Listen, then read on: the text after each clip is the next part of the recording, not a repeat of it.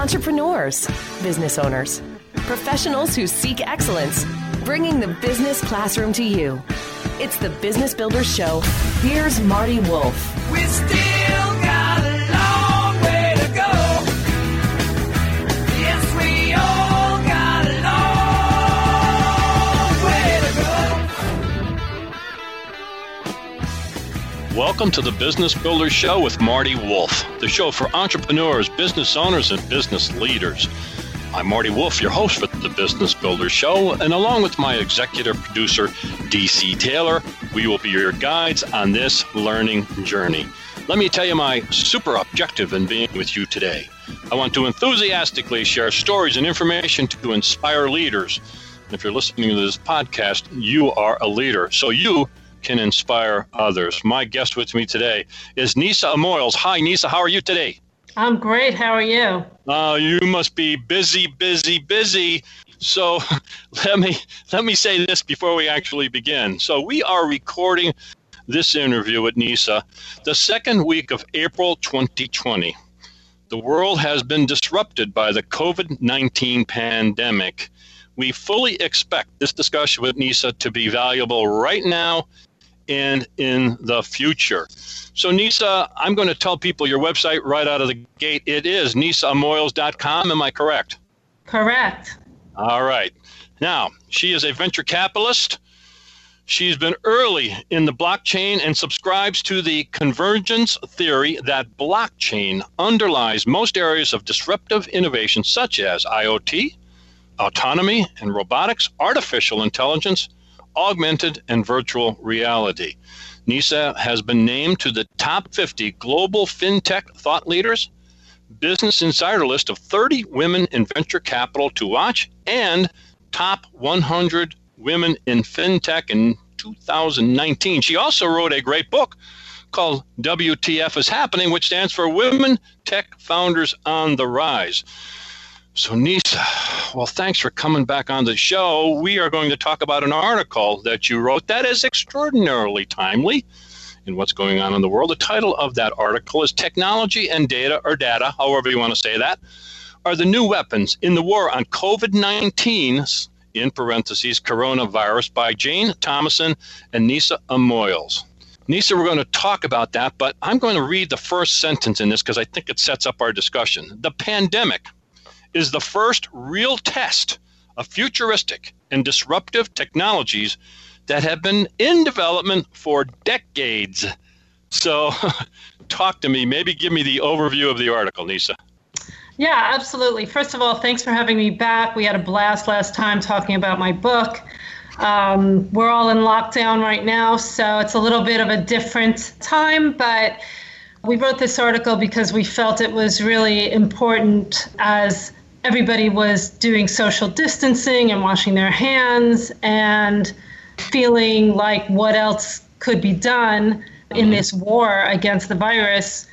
We wanted to highlight all of these different technologies that have been accelerating for a while but are now converging in different ways and how they are being used in this war. And just in general, how these technologies can be used for social good, which is something we talk about all the time.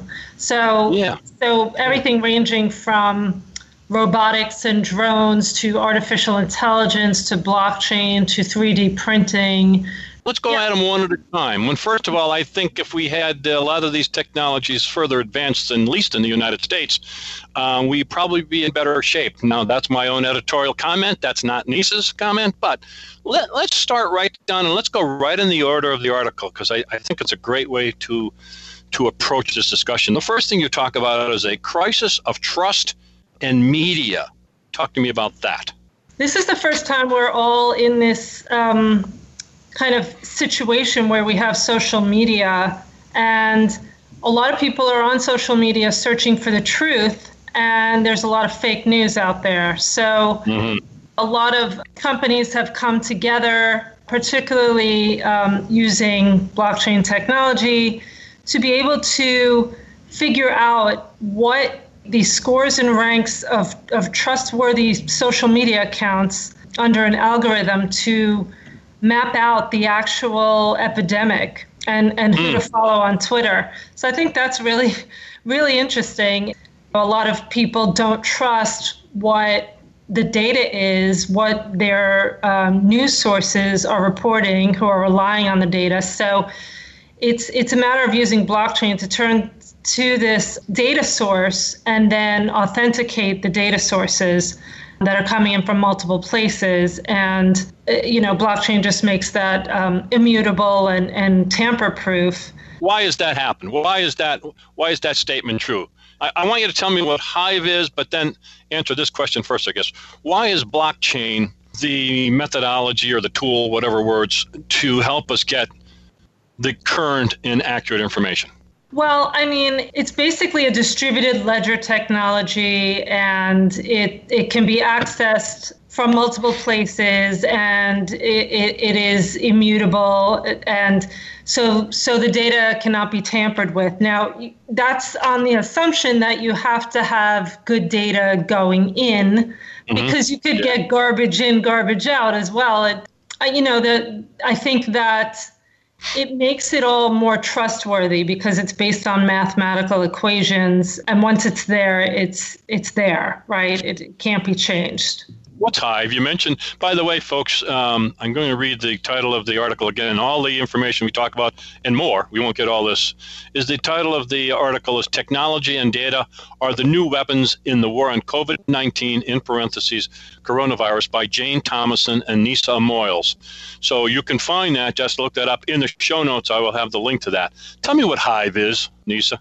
Can you read the sentence where I talk about Hive? A group of crypto-minded researchers, engineers, designers, and fans of the space that scores and ranks trustworthy social accounts has developed another algorithm to map the actual, I can't say that word, epidemiologist to follow on Twitter. Right. So what's that about?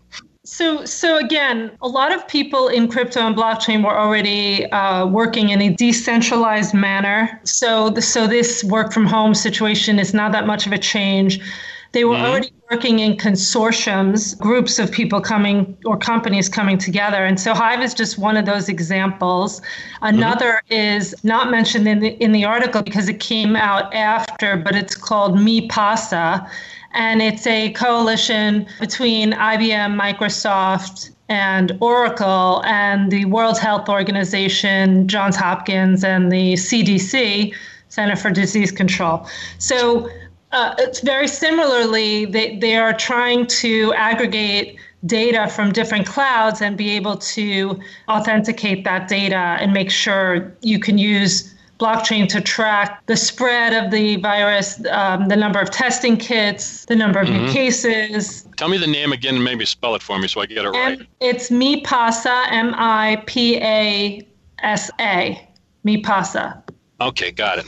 Okay, so artificial intelligence obviously should be and is, I guess, playing a big role in technology and data being one of the new weapons in the war on COVID-19. So talk to me about what you see in terms of artificial intelligence and how that's affecting things. One of the biggest trends that has emerged from this is the concept of telehealth, or diagnosing symptoms from afar without being in person with a doctor. And that's really where artificial intelligence is playing the biggest role, I would say. All of these startups that are facilitating that, one of them actually takes it a step further. They provide crowdsourced patient diagnoses to nearby hospitals so they can send the right patient to the right hospital and manage overflow, which is one of the biggest problems here in this pandemic is managing hospital overflow. But basically, you would give somebody your symptoms, and then based on other people who have given similar symptoms, they can, they're careful about calling it a true diagnosis, but they can direct you based on what you're seeing to the right place. And that cuts down on a lot of risks of, just meeting in person and trying to diagnose in person. They, an average coronavirus patient has more than 2,000 CAT scan images during their hospitalization, and the amount of work that is required to manually read and compare the image data from every patient is just cut down by using artificial intelligence and speeding up that process and avoiding errors, and then, speeding up treatment. So the intelligence learns as it's taking information, it's learning, and it obviously can expedite the answers that the patient or the doctor needs. Great time to really get that into full swing. A couple more points that the idea of surveillance, I guess, is probably a big topic. I would think, because there's big data and surveillance is overall a big topic. But how do you see that in terms of being a weapon in the war on COVID-19? I think, Panasonic is one of the companies that's using facial recognition, like FacePro, to identify people who are wearing masks, or people with, like they can scan the body temperatures. And tell your temperature. Yeah, Nice. Yeah, exactly. Yeah. And so I guess, that would help with cracking down on the lockdown, like who's supposed to be in lockdown and who may be violating the lockdown, or tracking the spread based on, who's wearing masks. The other way is, I think in Israel, they're using aggregated and anonymous mobile phone data to do that. And, to warn users from engaging with other people who might be infected. Obviously, all of this, as you point out, raises the bar in terms of living with privacy versus a surveillance state. And because we're in a time of crisis, have people's attitudes towards that changed? Are they more willing to give up their privacy now in order to get the accurate information? And if they are willing to, is that just temporary, right? Or is this going to become a permanent surveillance state? That's what's going to be discussed very diligently in the next few weeks and months. But countries like South Korea and China are using a lot more of these tools than we are in the United States. Am I accurate in that? Yeah, absolutely. They're way ahead in these technologies. And so I think, even as the outbreak was only in China for a while, there were, tons of startups that popped up to use all these different technologies to try and combat the virus. And, here in the United States, there are some, but it seems to be mostly the existing big tech companies that are getting on board. I'd be willing to bet that many of us are wishing we had all this in this time. Again, after it passes, who knows what we'll be talking about or seeing. Again, Nisa Amoils is my guest. Her website is nisaamoils.com. Her last name is spelled Amoils, nisaamoils.com. And the title of the piece, again, that I'll put in the show notes is Technology and Data Are the New Weapons in the War on COVID-19. Fascinating paper, fascinating discussion. Maybe the last point, there's so much to talk about in this, Nisa. I love the thing about 3D printing. It's kind of a space that I've been following for a while. So talk to me about that as something that's really can be very helpful in times like this. Yes, I'm sure you've read about all the 3D printing of masks that are happening with this shortage of supply. But thought it was really interesting that in Italy, they were 3D printing valves for hospitals, for equipment. I think it was like Volkswagen who was doing ventilators. And there were a lot of companies transitioning to producing ventilators, but they had a testing of their supply chain to see how they can use 3D printing to speed up the production. So I think we'll start to see this being more commonplace, 3D printing, and we'll start to see all these technologies. I think this is, the genie's out of the bottle and we're not going back to not using them. Yeah, leaders like you are terrible to say it this way, but it's kind of like you may be sitting there saying, I told you so. Why didn't you pay more attention? You're probably thinking that. Maybe you won't say that publicly.